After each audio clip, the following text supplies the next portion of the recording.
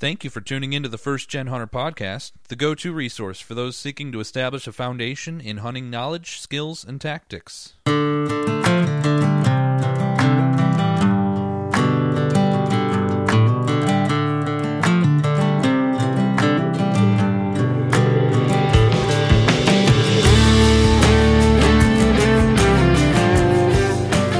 George, you have black deer running around on your ranch.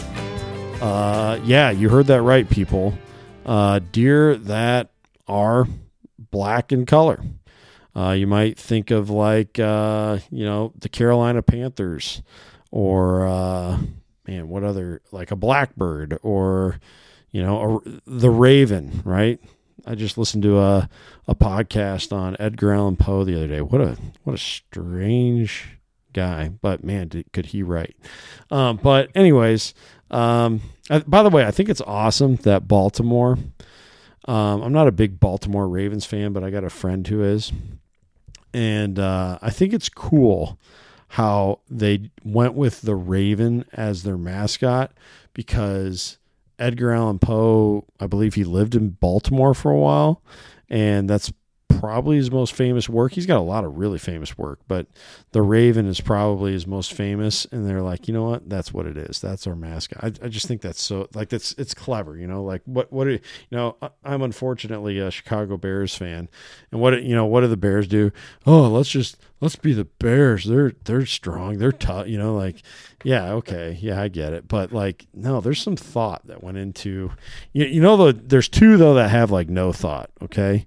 Part of this is I'm biased because I'm a Bears fan and I hate the Packers, but come on. What you talking about? I mean, come on.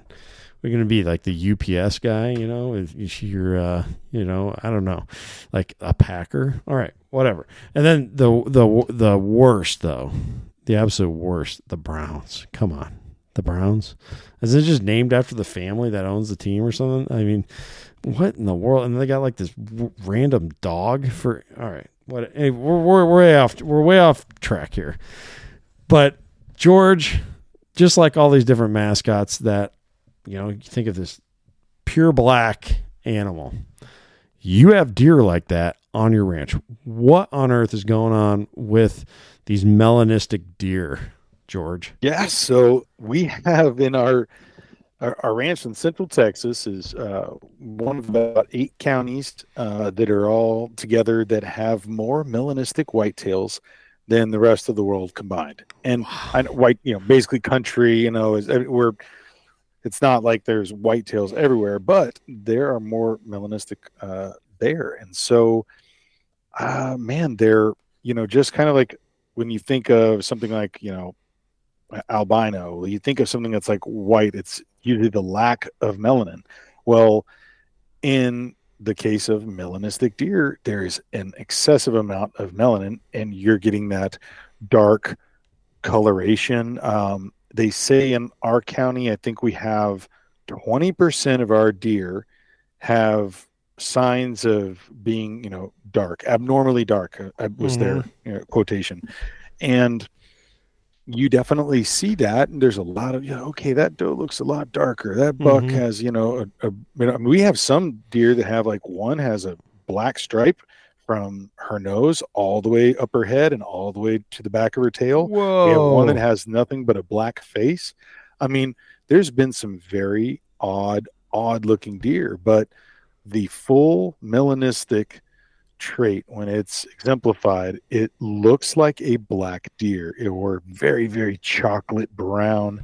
And there's I happen to have quite a history in this property. I've seen them for good part of going on a second decade now, and I happened to have the opportunity to take one in 2006. It was a 7.5-year-old buck, 10-pointer, and we had seen it.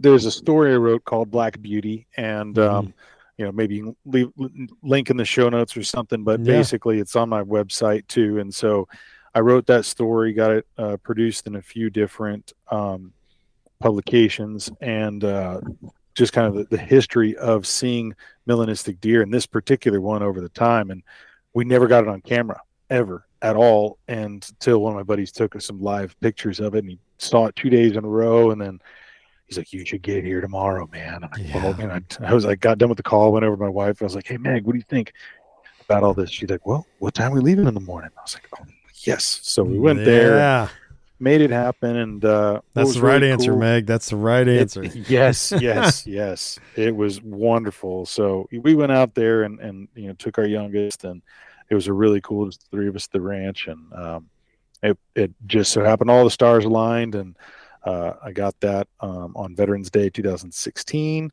which was also my grandfather, who was a veteran, bought the property, and I always think about him a lot on that day. Happened to be there. It was a lot of really cool things that were tied in together. And again, there's the story kind of fills in some more greater detail of some cool synchronicities and things. But at the end of it, I was contacted after I put out that publication by a professor who was in his last few years. So I don't know if he's still there, but he was at Texas Tech.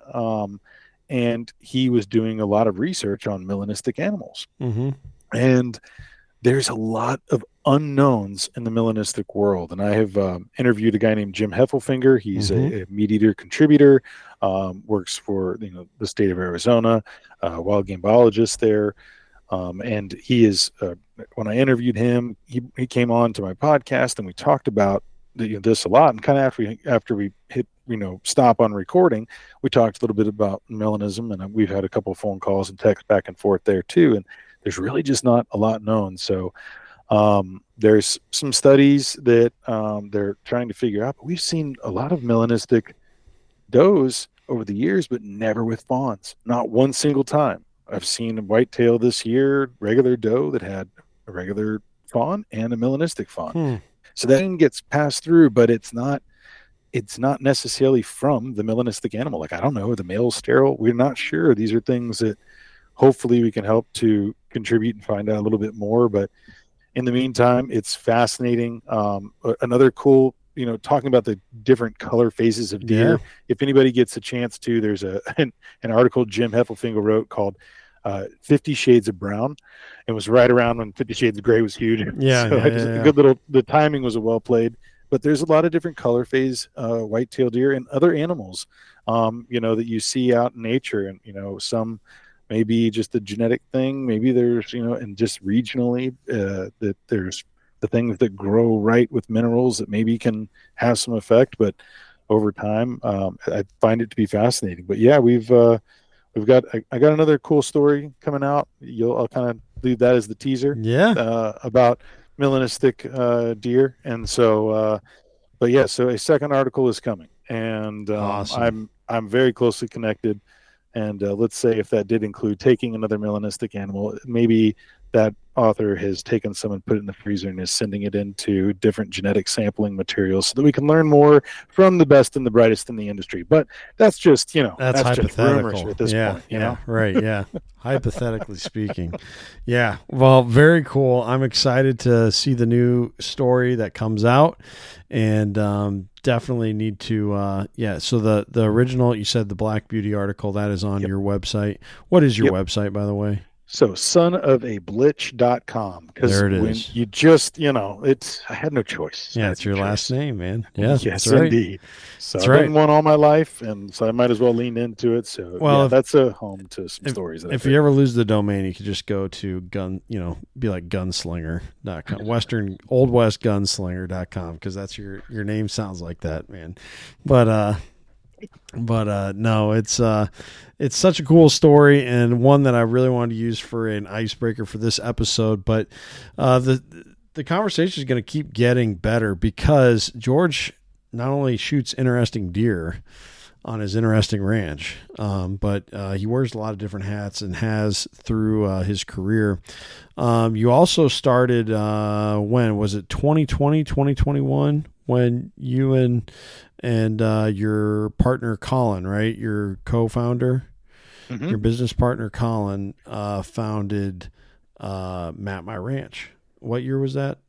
Well, actually, we've I think we kind of lost count, and I don't know if that's due to my age and just not remembering properly, or if it just feels we've actually been doing the business since about 17 years now. Oh, And really? Whoa! I yeah, didn't realize that. Wow. well, we finally got a little bit more online presence and joined Instagram and started kind of getting out of the digital world. Yeah. Before that, it was a lot of word of mouth, or maybe we got we got a couple ads that we put in some, Texas Trophy Hunter and some magazines that were kind of local here. But yes, we started Map My Ranch, and a company where basically we were trying to get a map of my family ranch in Central Texas. And Colin at the time worked for some GIS firm, and he got to borrow over the weekend one of their really high-end GPS units. It was like $5,000 at the time, and this thing could like get within 5 feet, and it was the best state of the art. I mean, that same thing is probably now on eBay for like $13 or something. Yeah, I know it. I Free know shipping. it. It's pretty depressing when you start thinking about that, isn't it? Yeah. Oh, I remember buying I think it was like a 1 gigabyte hard drive. And it was like $700 or something. Now it's like, yeah, it's crazy. But yeah, we hadn't really seen a place where we could get some maps done. So we went around with the GPS unit and marked different spots that we thought were interesting, or maybe it's a stand or a low water crossing or whatever it could be. And we basically put that over an aerial image that we bought, and then made a printed map, and then showed it to a buddy, and he goes, "Man, that's cool. You should map my ranch." Showed it to another friend.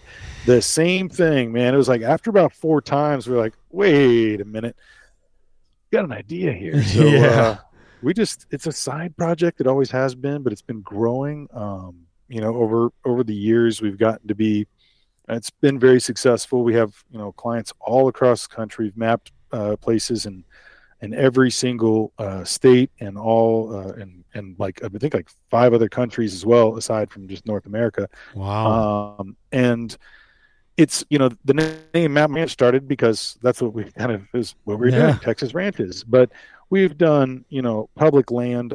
We do lakes, rivers, trout, fishing, areas, and then we've done a lot of, parks or places people are going to be hiking, and vineyards. We've done commercial development stuff. I mean, anything you can imagine, oil and gas, where someone wants a map, but still the majority is hunting related that we do. And in Texas, it's a lot of ranches, but now we're doing all sorts of public lands, or, different units and stuff that people hunt.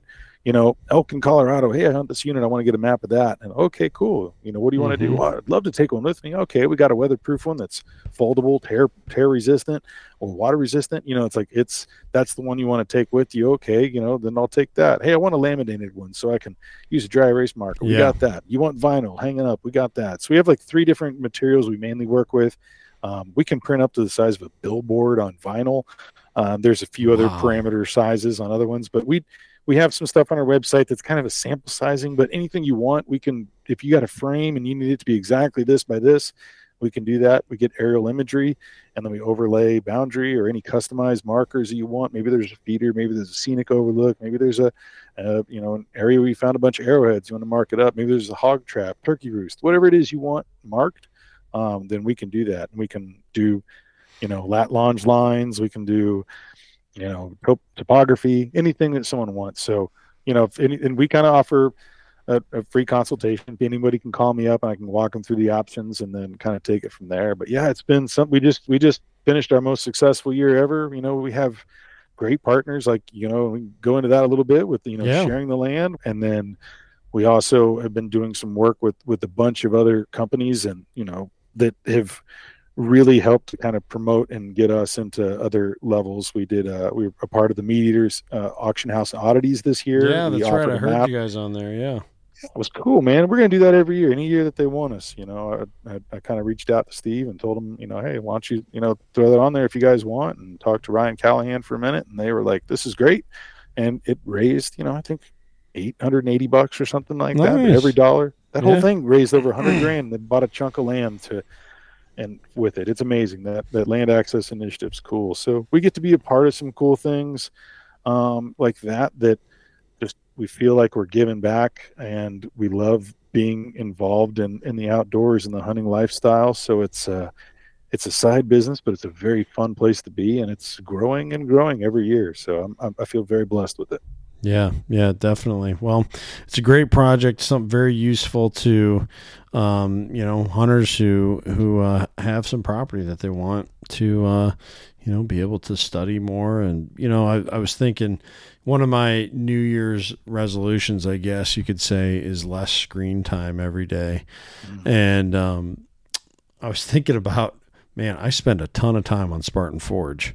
And it's productive, like I'm looking at maps. I'm hopefully becoming, a more informed hunter each time I hit the ground. But like that screen time, whereas if you have that map, and you might be like, well, what difference does it make if you're looking at it on a screen versus on a wall?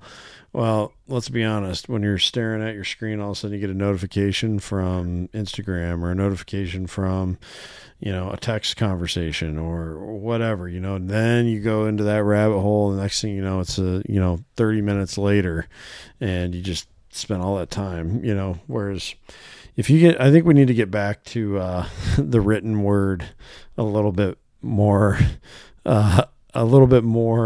often. It gets us off of the digital version, get into that hard copy.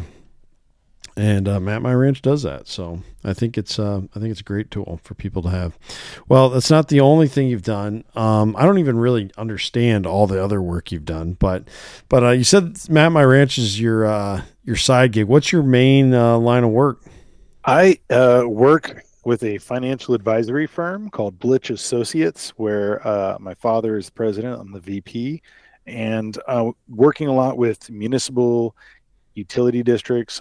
Developers go out and the areas outside of cities, and they'll purchase land that they want to develop, and you can create a municipal utility district. So it's its own municipality, has taxing authority, and so a lot of times what they'll do is they'll be able to carry on debt, and so they will sell tax-free municipal bonds that go out and maybe 25 years, and as the area is developed with housing and commercial, then there's a taxation on that to pay that back, and there's a lot of nuances within that, but each of those districts, once they get going, they need to have different consultants to help them along, attorneys, engineers, operators, you have the tax assessor, collectors, financial advisors, and you have folks that are doing all that. And really, it's kind of funny. My dad, he got into the industry well over 50 years ago when he was a grad student at UT in Austin, and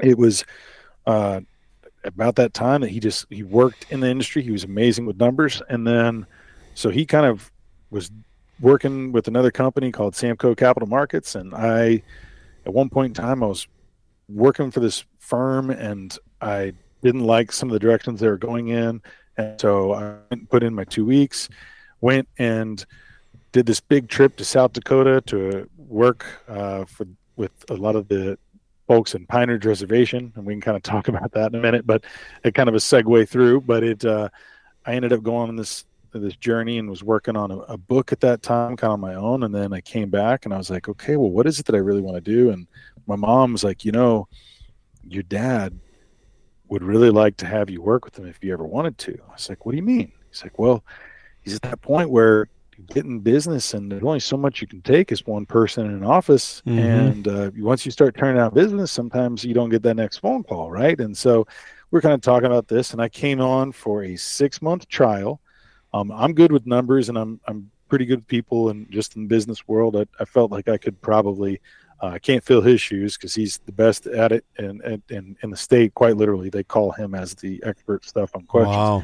But so I'm never going to fill those shoes. But I've learned a ton. But that first 6 months was going to be a trial because I was playing in a band, traveling around the country, performing music live, and so I was like, I didn't want to leave the opportunity to where I could still do that, on 4-day weekends, Thursday, Friday, Saturday, Sunday shows. And so I was like, I still want to have this freedom. And, the 6-month trial is closing in on its 20th year now. So far, so good. I'm still going to see how that panders out. But, I'm a blessed guy. I get to do a lot of stuff that helps impact a lot of communities around here in a good way. Good clean water, good clean infrastructure, and just feels like a good public service thing. I get to be with my dad every day, working alongside him, and the job also gives me the opportunity to explore other things and have these kinds of side businesses where I can take phone calls throughout the day too, because it's not something you're constantly on. There's times where Yeah. you do your work and then you're waiting for someone to give you back information. So it may be a day, maybe half a day, maybe you're working on something else, but there's times between stuff that I can still work on my other passion projects.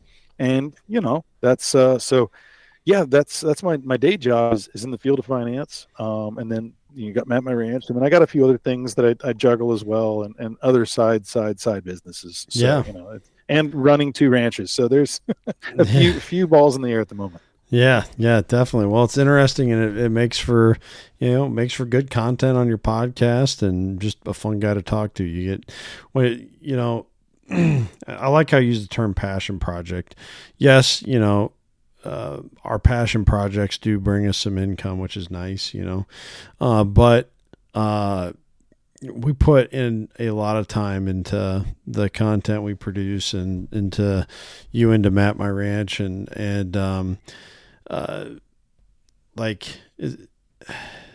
I think sometimes it can feel like, man, should I really be doing all this? This takes a lot of time, takes a lot of effort, but it just is so good for you as a person. You know what I mean? Like your depth of understanding, and kind of like what we were talking about when we recorded that Pick and Bones episode. And, the more you explore a certain topic, the more you start to realize it's not about finding the right answer. It's about just gaining more perspective on it. And I think that kind of happens too when you have so many different experiences, you wear so many different hats, you just get a greater depth of understanding about so many different things. And so I think it's good, man. As long as you can keep up with it, and, your priorities stay what they should be and everything. I think having a full plate can be a really good thing for people. So, I think, you do very well at all that stuff, that as far as I can tell, and, definitely an interesting guy to talk to. So very cool. One other thing I wanted to throw in there was, you've had so you didn't really, as I understand, you didn't really work for Nat Geo, but you kind of worked alongside of Nat Geo, right? For a while. Yeah. I had, when I was in college up in Boston at Northeastern University, I was introduced to the story of Leonard Peltier, who is a Native American political prisoner. He was incarcerated in 1975 for the alleged murder of 2 FBI agents. Since the prosecution said they don't even know if he was the one who pulled these triggers, it was a large shootout that happened on the Pine Ridge Reservation. There was a lot that happened. 67 Native American, family members were killed on that area by militant groups, and there was people were there. There's so much going on, but this story was presented to me by a documentary that Robert Redford put out called Incident at Oglala, and it was about Leonard Peltier's story. And so I learned about it, and then I wanted to put on an event to raise awareness for it, because Bill Clinton had talked about at the time he was going to probably grant him a pardon, because it looked like he wasn't really the person that was, he got a bum deal no matter how you look at it. I wasn't there on that day. It was before I was even born, so I don't even know the circumstances fully of what exactly happened, but all signs point to this guy didn't get a fair trial, and there was a war against the American Indian people then at the time by the FBI. And so I wanted to learn more about it, and I did. And Harvey Arden was the guy who had basically put out Leonard Peltier's book. He was the editor of the book called Prison Writings. And so I called him out to see if he would come speak at the event, and he agreed to. And I had a bunch of different leaders from different Native American communities around that area come in and talk. Some people brought in some of Leonard Peltier's art and some of his close personal friends, and had some statements from Leonard himself and some lawyers that work with him. And so it was kind of a big event, and that I kind of put together, and it kind of just grew as I put the pieces together. Things came in, it was like when, good spirit behind something, it just kind of grew, and I just happened to be in the driver's seat. And after that, Harvey's like, hey, you and I need to work together. And he had left, maybe about 10 years previous, or maybe actually like 5 or 6, he had left National Geographic, where he was a staff writer for 25 years and an editor. He went on afterwards to have multiple best-selling books, a lot of working with elders in the indigenous communities, putting together their life stories, messages, and words. Mm-hmm. And I was planning on teaching high school English in Boston, and had done my kind of student teaching there, and had grand plans on that. And then he said, right as I was about to graduate college and didn't really know what the next step was, where exactly I was going to go, he's like, hey, there's a group that I work with in Western Massachusetts. You can come have free room and board and work with us. You can have 1/5 of the company called Dreamkeepers, and we're going to have you be the multimedia guy and run video and photography. And, you'll come out and you'll sit by me while I interview everybody, and we'll put together living books, which were at the time like kind of like ebooks or website mixed. Like it was like a website, and then you could subscribe, and you get all these chapters that you would read of that person. Or we did like a bunch of webinars, like early webinars. We're talking like 2000, 2001 and stuff, where we were doing stuff with like Harvard and a bunch of colleges up in the East Coast. And so I'd kind of do the multimedia background thing, and he would go up there and be the rock star author. And then we'd bring in all these elders of communities and have them share things, and we'd take part of their ceremonies. And so it's just like I kind of got immediately brought into the fire in that world. And had a sweat lodge with a guy named Chief Orville Looking Horse, the 19th generation keeper of the sacred white buffalo calf pipe. It's been passed down 19 generations through his people, and that's he's crazy. A holder of it. It's nuts. It's that's over 1,000 years. Yeah, it's a long time, man. It's the story of their people come from white buffalo. A lady came to these two Sioux warriors, and one lusted after her, and he was left in a pile of ashes and bones, and the other one was there, and he begged for mercy, and she said, bring your people, I'm going to teach you the 7 sacred rights of the Lakota of the people, and that you'll follow. And so the Lakota people did that. And so at the very end, she goes and turns into the 4 color of different buffalo of the nations. And then her calf pipe was what was left behind, which they made a pipe out of, and it's been passed on. So I published a book called White Buffalo Teachings with this gentleman. And my very first sweat lodge was with him, and he's like, come sit next to me, George. And but after I get out, people are coming to me and like, how long have you known Orville?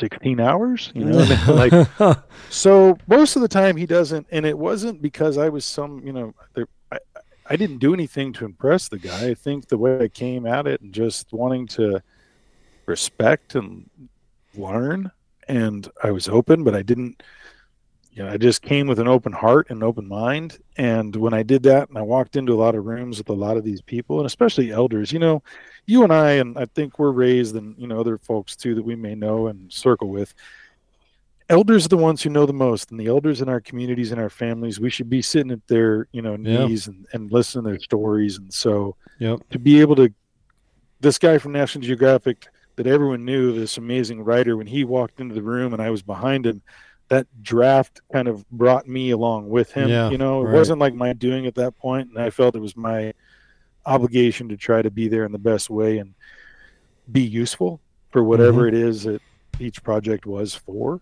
And so I kind of went with that, and we did that until he passed in 2018. Had a company called Have You Thought Publishing, HYP Publishing, and so it's haveyouthought.com. And we put out 3 books, 2 audio spoken word CDs, one of which both of them got nominated for Native American Music Awards. It's like the NAMMys as opposed to the Grammys. and won one of them for best spoken word, the Peltier CD. Wow.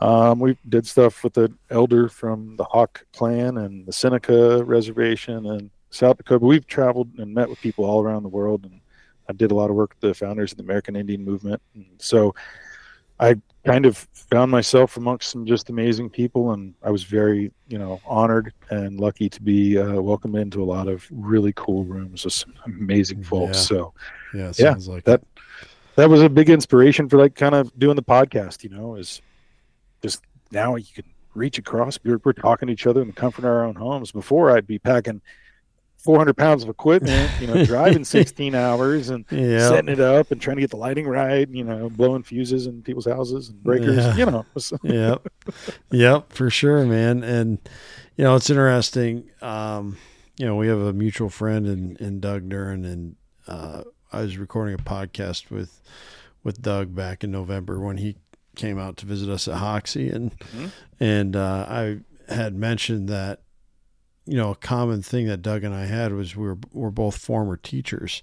And I didn't know that about you, George, until just now.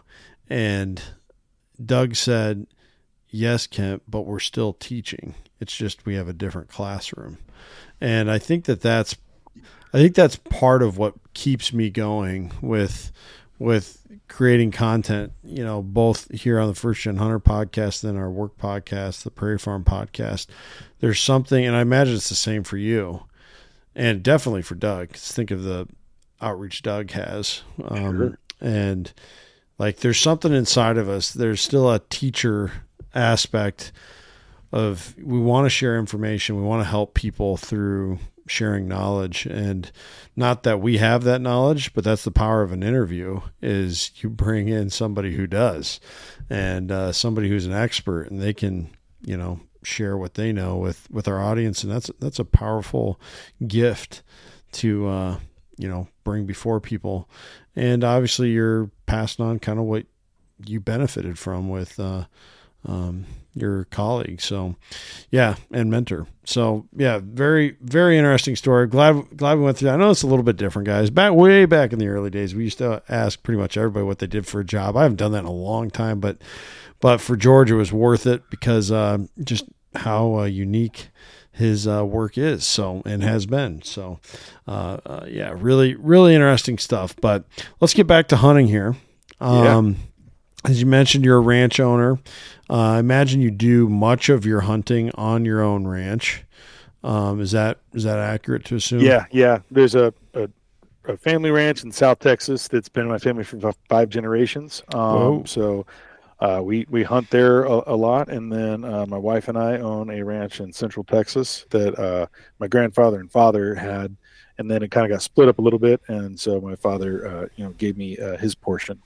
So he still comes out and everything too, but it's just, in name it's ours, and in operation it's mine that I'm running with, out there. So the other one we help out and help manage, but there's someone else who helps out a lot. I mean, both. There's a lot of many hands make light work. So that's right. It's hard to run that all myself. There's definitely a lot of people involved. Yeah, for sure. Well, that's awesome. But let's talk about a topic that we have not yet hit, and 200, and this is episode 204, I believe. First time we're talking about it. We're talking about hog hunting. And when I first got into hunting, I don't know what it was, so like when I was a kid, my parents talked about how I was obsessed with guns.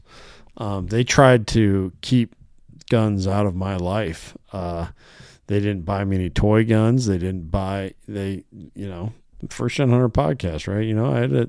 I did not have a hunting upbringing, and they wanted guns to, just be a thing I didn't know about. But the problem was I, either saw them on TV, on a commercial, or, however I was exposed to them.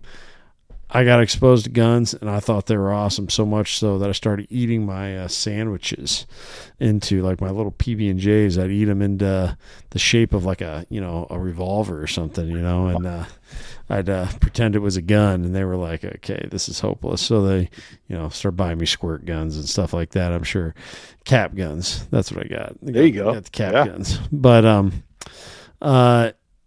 so I think when I first was getting into hunting, like there was still that interest there.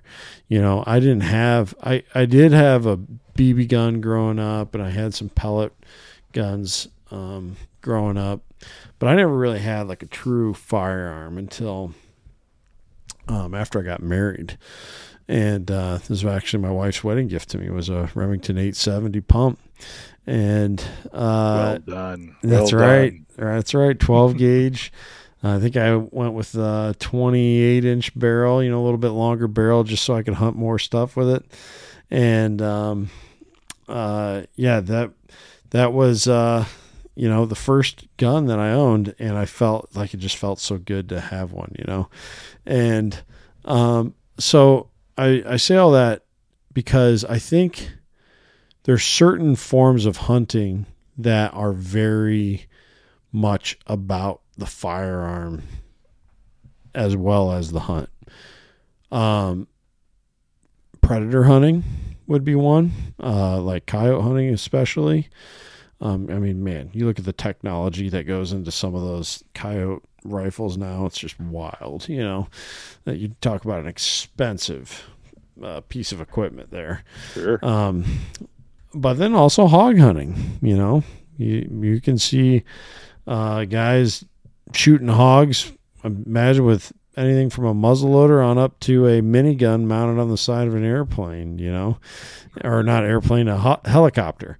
Like there's all kinds of wild ways people shoot hogs, and a lot of it is about the shooting experience too. It's not just about the hunt, but and so I kind of think that's why. But early on in my hunting, that I just kind of thought, okay, when I get into hunting, there's going to be pheasants, there's going to be deer, and someday I'm going to go on a hog hunt, and like I've gotten away from that. I definitely want to do it, but it's like I've done a couple hunting trips since then. I did a Northwest Montana bear hunt. I did a Nebraska mule deer hunt, and next year I'm hoping to be able to fit in an elk hunt, but it's like, what changed here, and maybe, maybe, I don't know. That's why I haven't had this podcast yet, but maybe it just took until I met George. I don't know, but I'm having you down. We're going to fulfill that void in your life. So hey, I'm all for it, brother. I'll swap you an Iowa whitetail hunt for a hog hunt sometime. That'd be a ton of fun. It's on record. We're going to do this. We're going to make it happen. I love it. Sounds great, buddy. Let's do it. I'd love to do it. And, we're going to talk about that tonight. We're going to talk about hunting hogs, and that is a big deal down in Texas. And, right away, I think we need to just, talk about the elephant in the room with hog hunting. Hogs, the word is out. I think there was some important pieces of media coverage on wild hogs back in the 2010, 15 time frame. Now, most people with a pulse and old enough to read know that hogs are a scourge from a environmental standpoint. They cause unbelievable ecological damage, and beyond just ecological damage, agricultural damage as well. And so people look at hogs as like, whoa, man, as far as invasive species go, that's public enemy number one. But a lot of people, and we both enjoy consuming meat eater content. Steven Ranella has often said, do people really want to get rid of the hogs, though? Like, do they really want to do that? Because it seems like a lot of people really like hunting. In fact, there's a lot of people that make money on hunting hogs, guides, sure. Ranches that sell hunts, all sorts of stuff, right? There's like an industry around it. And so do people really want the hogs to go away? And I've had that thought myself. It's a interesting, kind of little tricky situation there. But we don't have, we have tons of hogs in Iowa, but they're all in confinement sheds. What is the wild hog problem as bad as it's perceived? Is it blown up? And if Texas really said, you know what, these hogs are so bad, they're so damaging. I know we're a huge state, but we got a lot of people that like to hunt here. We are going to, as a state, take the next, 3 months, and we are going to eradicate the state of wild hogs. Could it be done? So, just explain the quote unquote scourge of hogs to us from a Texan standpoint. Sure. And for those unfamiliar, I'll kind of start basic there, that in the idea that I think it's at the 6-month mark that they can have babies, right? So even if you're looking at 6 month to a year mark and you have a litter of 6 to 12, and it's not always 12, you know what I'm saying? It's like, but even if we're just taking the most conservative numbers and we're doing 6, and we're imagining that out of 6, that maybe 3 are females, you can see how exponentially quick those numbers rise to rapid proportions of growth. And that is just what's happened with hogs. I grew up where aren't the boars always in heat too? They're always ready to breed. I believe so. I don't know enough. There's some other people I've referred to on that side of things, but it's a very quick cycle for them to have babies, and then it's a very quick cycle for them to come back in. And it's something. But the boars, the males, don't they are always looking around for a female in heat. It's not like the white-tailed rut, right? Well, they are, and there's where some people actually have caught them and barred them by literally cutting off their testicles and then letting them back loose so that they're thinking about only food.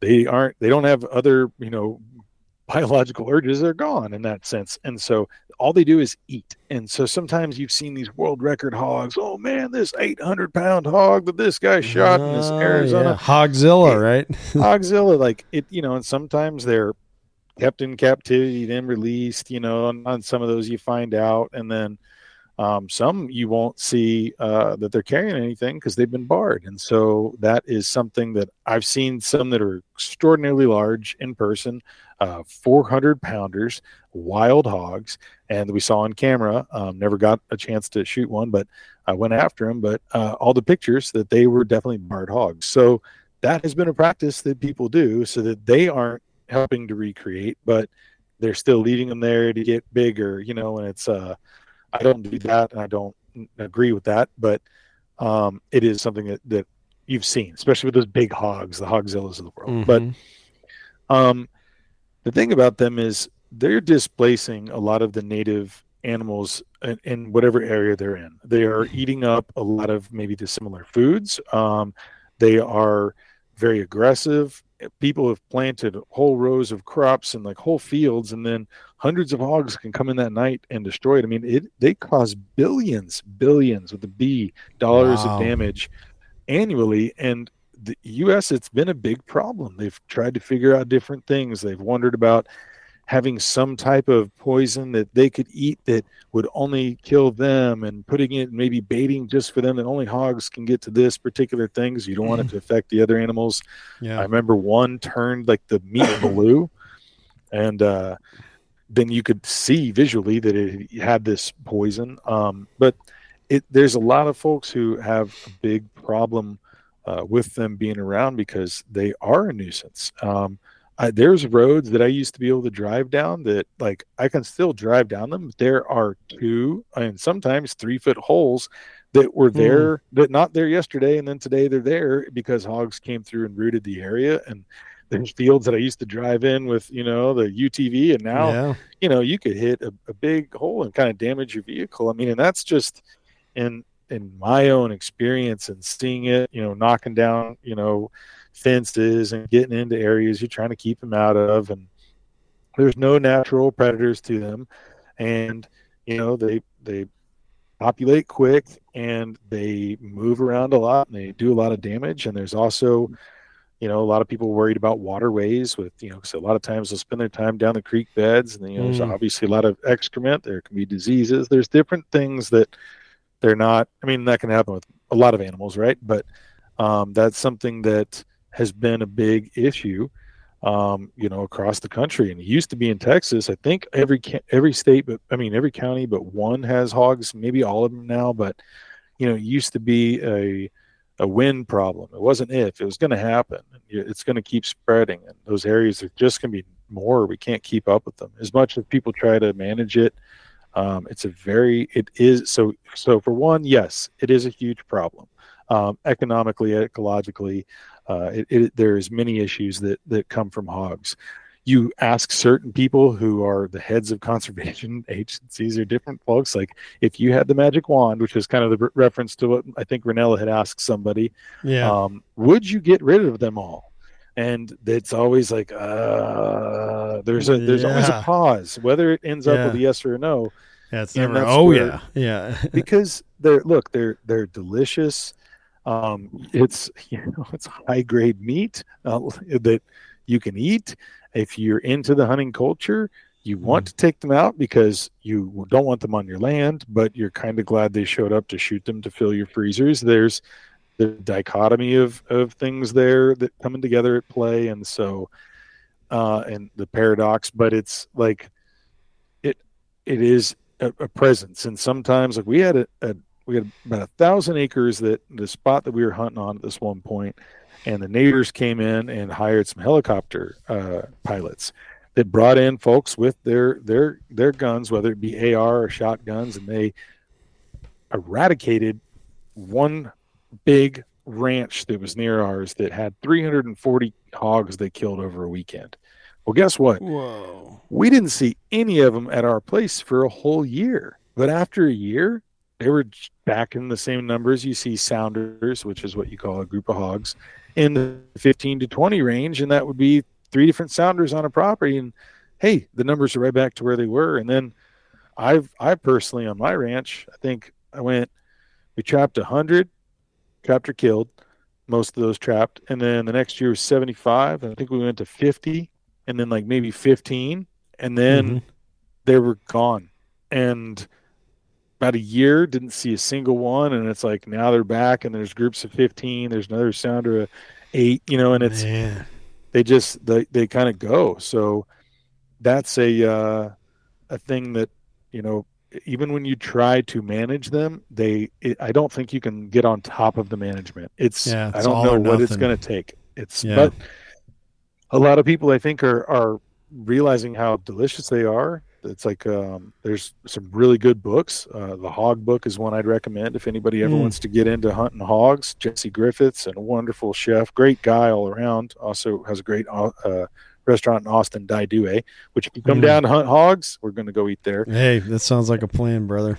But you can pick that up and learn about hogs, learn about butchering, learn about what cuts are working best with certain sizes and things too. It's a wonderful book that's educational and all. And so if anyone has any interest, I think that's a great one to kind of dive into first. But yeah, it's definitely, I've seen a lot of changes with hogs over my 44 years here in Texas. Yeah, well, it's really interesting hearing from that perspective on it. Now, a thing I have on my outline here is the eating side of it. So, it's interesting us two guys having this conversation. I'm one of the,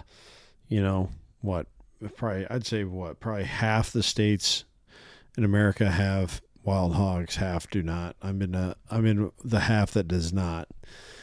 However, from a domestic standpoint, we're the top pork producer, I think, in the world. We have something like, many millions of, I think it's like almost 30 million hogs here in the state, something like that, that are all domesticated. And,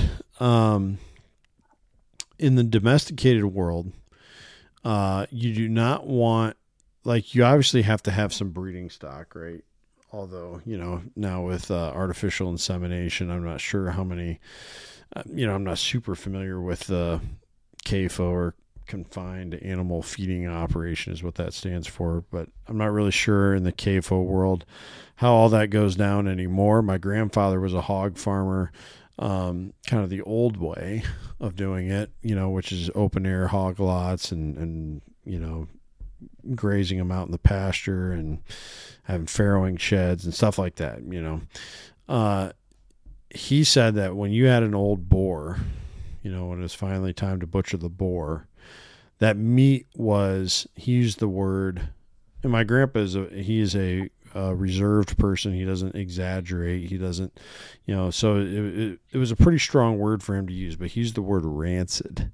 He said that, an old boar, that's what gets turned into, he said pepperoni. Gets turned into pepperoni, gets turned into sausage, something heavily, heavily seasoned. That's what happens to boar meat. Is that, I've always wondered that when I see these guys shooting, not hogzillas, but like, a big boar, maybe a 250 pound boar, is that meat, would you say it's rancid? Like, is it not going to be a good eater? Absolutely not. It's going to be a great eater. Really? Absolutely. So I got a buddy of mine who he's like, I won't eat hogs. No, he'll shoot them because we take them out on the property because they are an invasive. And in a lot of counties too, certain times of the year, they'll have a bounty. So if you bring a tail, it's $5 a tail. So we'll wrap them in, Ziploc or foil in the freezer and stuff, and then maybe go get some of the corn money back that they've taken over the years. And so but he'll help out in that sense too, but he wouldn't ever eat them.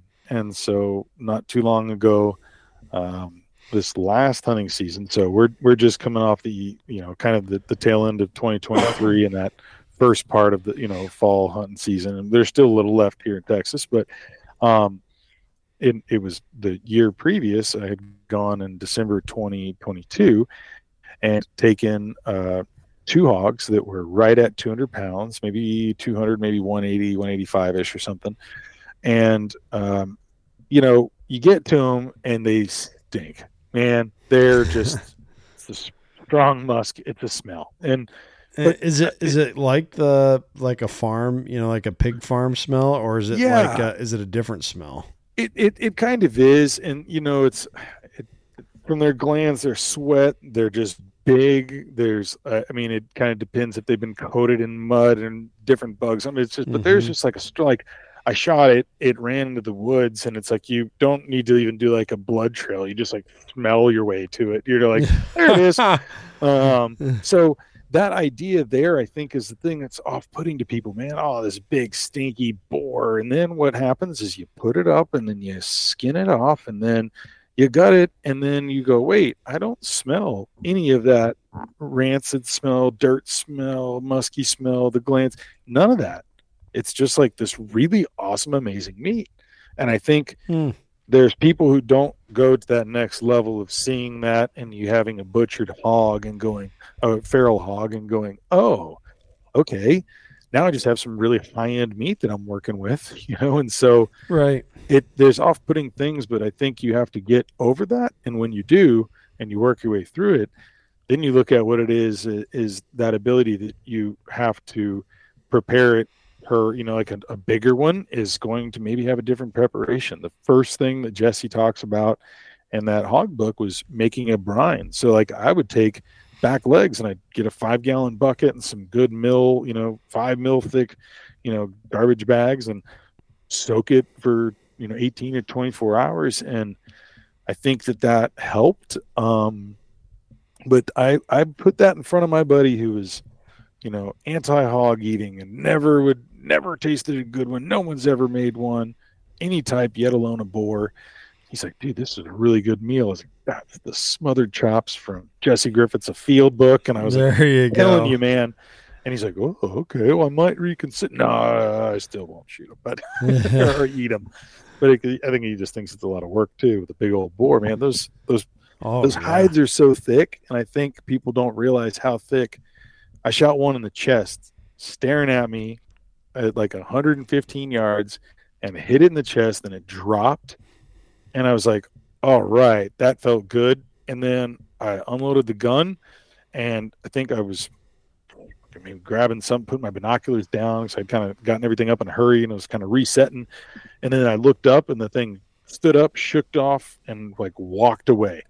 And I was like, what? There's like one drop of blood, but they have it's like a thick chest plate, man. I mean, it's like armor. Man. So you've got to like they are a very, very tough built animal, especially their Texas. They thrive in that thorny mesquite areas that, you have to be tough to survive. They're built for that. Yeah. That's so interesting to learn about them in that way. And also the tusks, right? Since they're a wild hog, they're going to be having those tusks that are going to continue to grow. And those things are razor sharp. They can, well, there's the whole old phrase from Old Yeller, hog cut, right? Got hog cut clean to the bone, time to a sweet gum tree and he died of the slobbering fits. That's right. Nice quote. But no, I mean, hogs, they can be pretty formidable animal, Now, like what's interesting is hunting. Obviously, you've given some examples through trapping has been effective, and the aerial hunting has been effective for managing their numbers. But like the state of Missouri, at least last I checked, they have hogs, but they don't allow hunting. And it seems like counterintuitive. You're like, what do you mean you don't allow hunting? Don't you guys want to get rid of those things? And their answer to that is yes. And they argue that what they have found is that when people hunt them, it scatters the hogs more. It causes them to be harder to pin down because they're intelligent. They can adapt to that pressure, and makes it harder to manage the numbers, even though it's already unmanageable, really. Right. And so they've taken that stance that no, hunting is not a good management tool for hogs in that state. Would you agree with that? Like from what you've seen, is it like, if you just tried to go out there with your, AR-10 and put a night scope on that thing and sit out near a feeder, eventually they're going to get that figured out and they're going to be pretty hard to kill that way. Has that been your experience? Yeah, I mean they're definitely wise, like you pointed to. They are an intelligent creature, and I find that it's like there's times when I feel like we're running through areas of the property too, and you're like, oh, but there's a bunch of hogs here. Well, yeah, well then once you're in there, they know you're there, and they're going to go elsewhere, and so they've survived in numbers by being smart in that world, by being able to continue to grow and become the population that they are, I'd say. And I just don't know.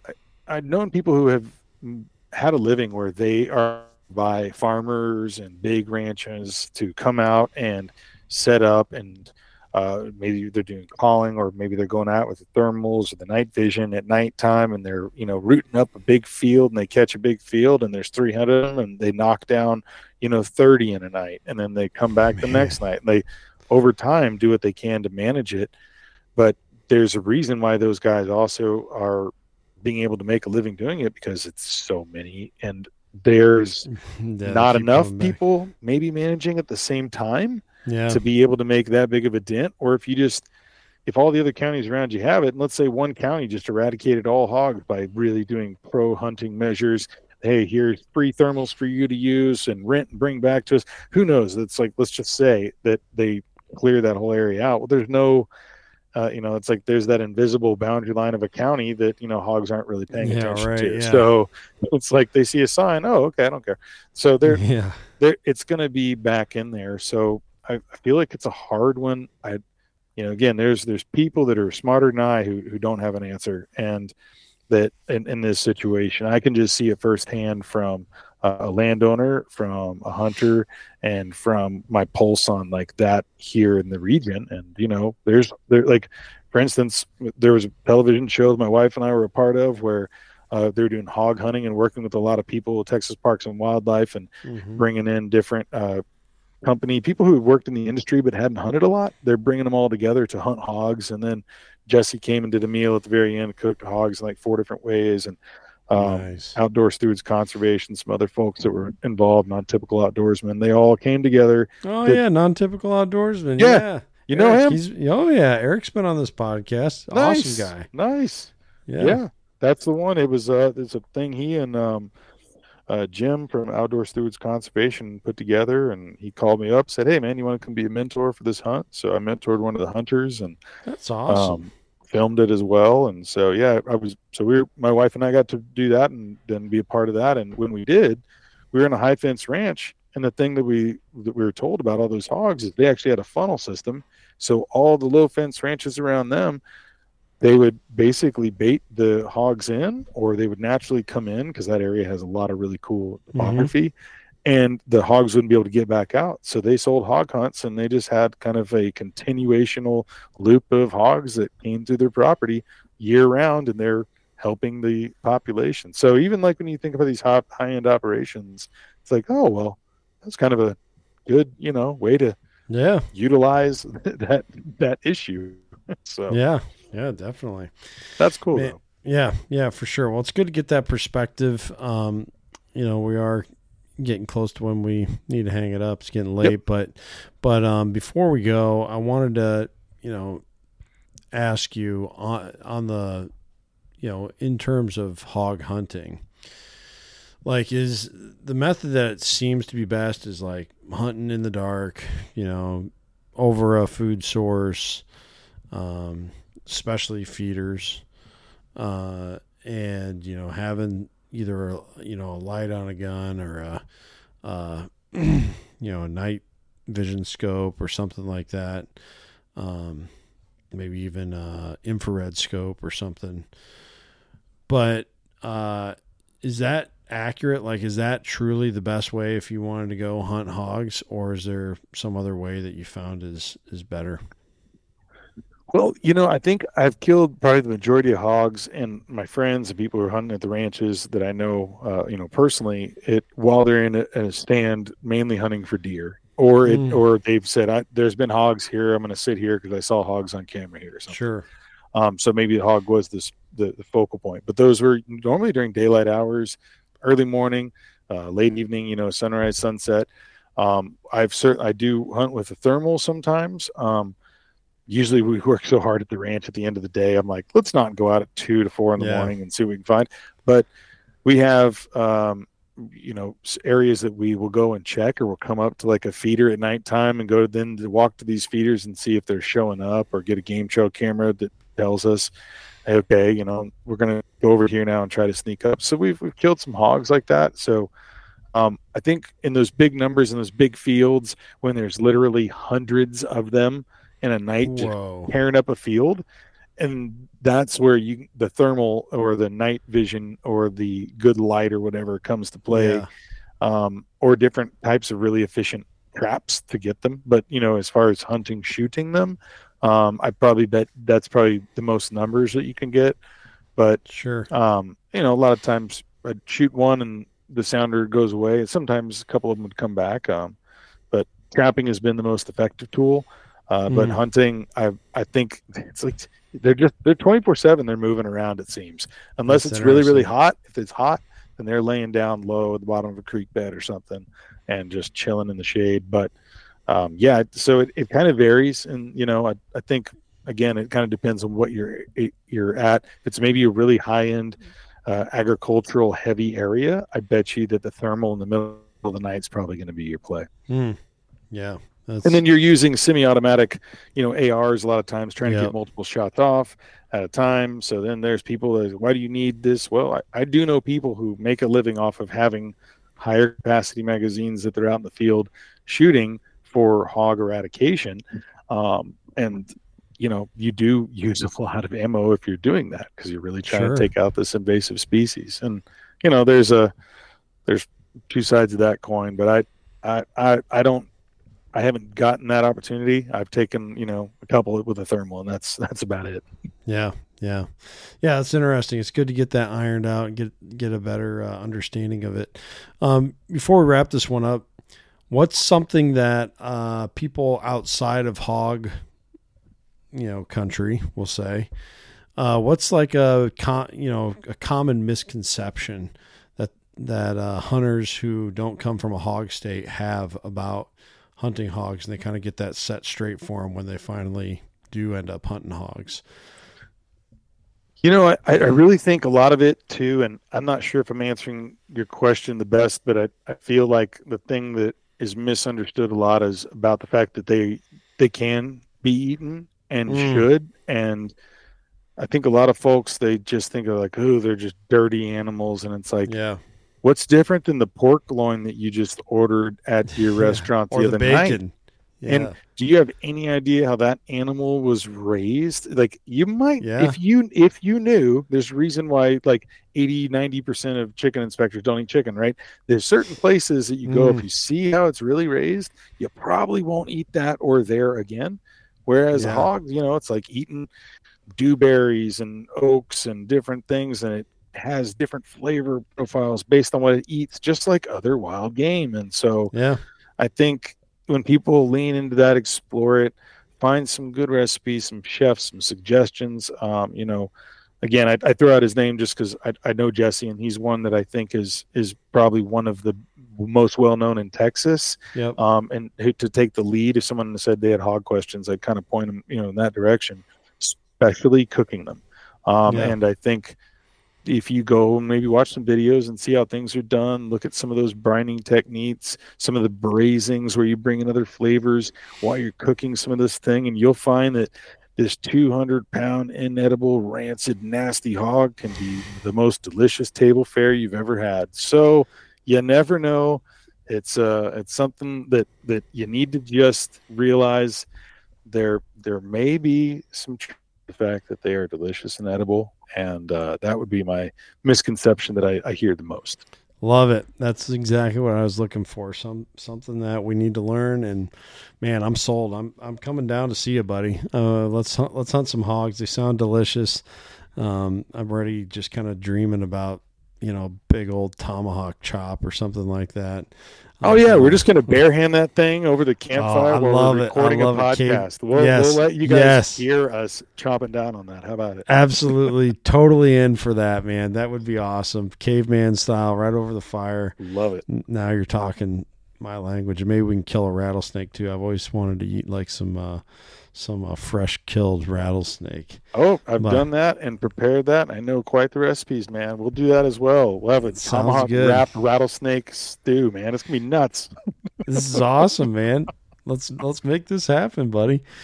But awesome. Well, I just want to thank you, George, for doing this podcast with me, and just I know you're a busy guy, and being generous with your time, giving me a big chunk of your time this evening. Everyone needs to check out all that George has to offer. He's got, of course, Map My Ranch, if you feel that can be useful on your own hunting property. I guarantee it will be. We use it at work, and it's an awesome tool, especially when we have people come and participate in sharing the land. We got to point out where we're going to be hunting and where people can expect to find different features, or even when we're planning out fields for our production fields. It's helpful for that too. So we just met around the map earlier, today's Monday. So it would have been probably Friday when we did that last week. My boss and my coworker and myself, we sat there, stared at the map. We're like, what about putting that field over here? Or what about over there? Super handy tool. You can check that out. Just mapmyranch.com, right, George, for that? Yeah. And then, of course, the podcast, the Son of a Blitch podcast, of course, relating to George's name, George Blitch. So you could probably just Google that, and you could probably find the podcast that way too. But excellent podcast. A lot of really incredible guests like Jim Shockey has been on there, and Ben Masters from the Unbranded film that you probably saw years ago on Netflix. And let's see who else has been on there. Jim Heffelfinger and Kent Boucher, ladies and gentlemen. That's right. This mug named Kent Boucher's been on there. And George is a great interviewer. He's a natural at it. So the conversations flow. Jesse Griffiths, the guy who George was talking about, writing the Hog book and the a field book, and then Mark Kenyon is another guy, and Mark's been on this podcast and episode 100 for you, right? That's right, episode 100. Yeah, that was a great one. Yeah, thanks, buddy. And he's been on George's as well. Ton of fun listening to Mark, and go right on down the list. A lot of great names on there, and as we've talked about earlier in this episode, just the unique experiences that George has colors so much of the conversations on his show. So definitely go check out everything George has to offer there. And then, of course, we're done checking out George's stuff. Head over to the presenting sponsor, Spartan Forge. You can find a link there in the show notes or in my link tree on my Instagram bio. And if you haven't yet gotten on board with Spartan Forge, you really should. Not only incredible mapping technology there, right there on your cell phone or on your desktop, but the deer behavior prediction is just legendary. That's what Bill really made his mark on the industry with when that rolled out a few years ago. And so you need to check out Spartan Forge if you haven't yet. You can do a pay-as-you-go type plan where you do a monthly pay, or you can do a yearly subscription, one-time payment each year for that. That's what I choose to do. Save a little bit of money, and you get all the features that Spartan Forge has to offer. Really a brilliant tool there. So definitely check that out. And then also go to eastofwesthunts.com for all of your hunt planning needs. I know the season's winding down now, but it's already time to be thinking about the 2024 hunting season. If you're planning to draw, a tag from a limited draw situation, you're going to need someone helping you with applying for points, or even just throwing your name in the hat and trying to draw a tag right off the bat. Alex can help you with all of that. He then puts together a plan for you to help you be successful once you get to that spot, and that greatly increases your chances of finding success.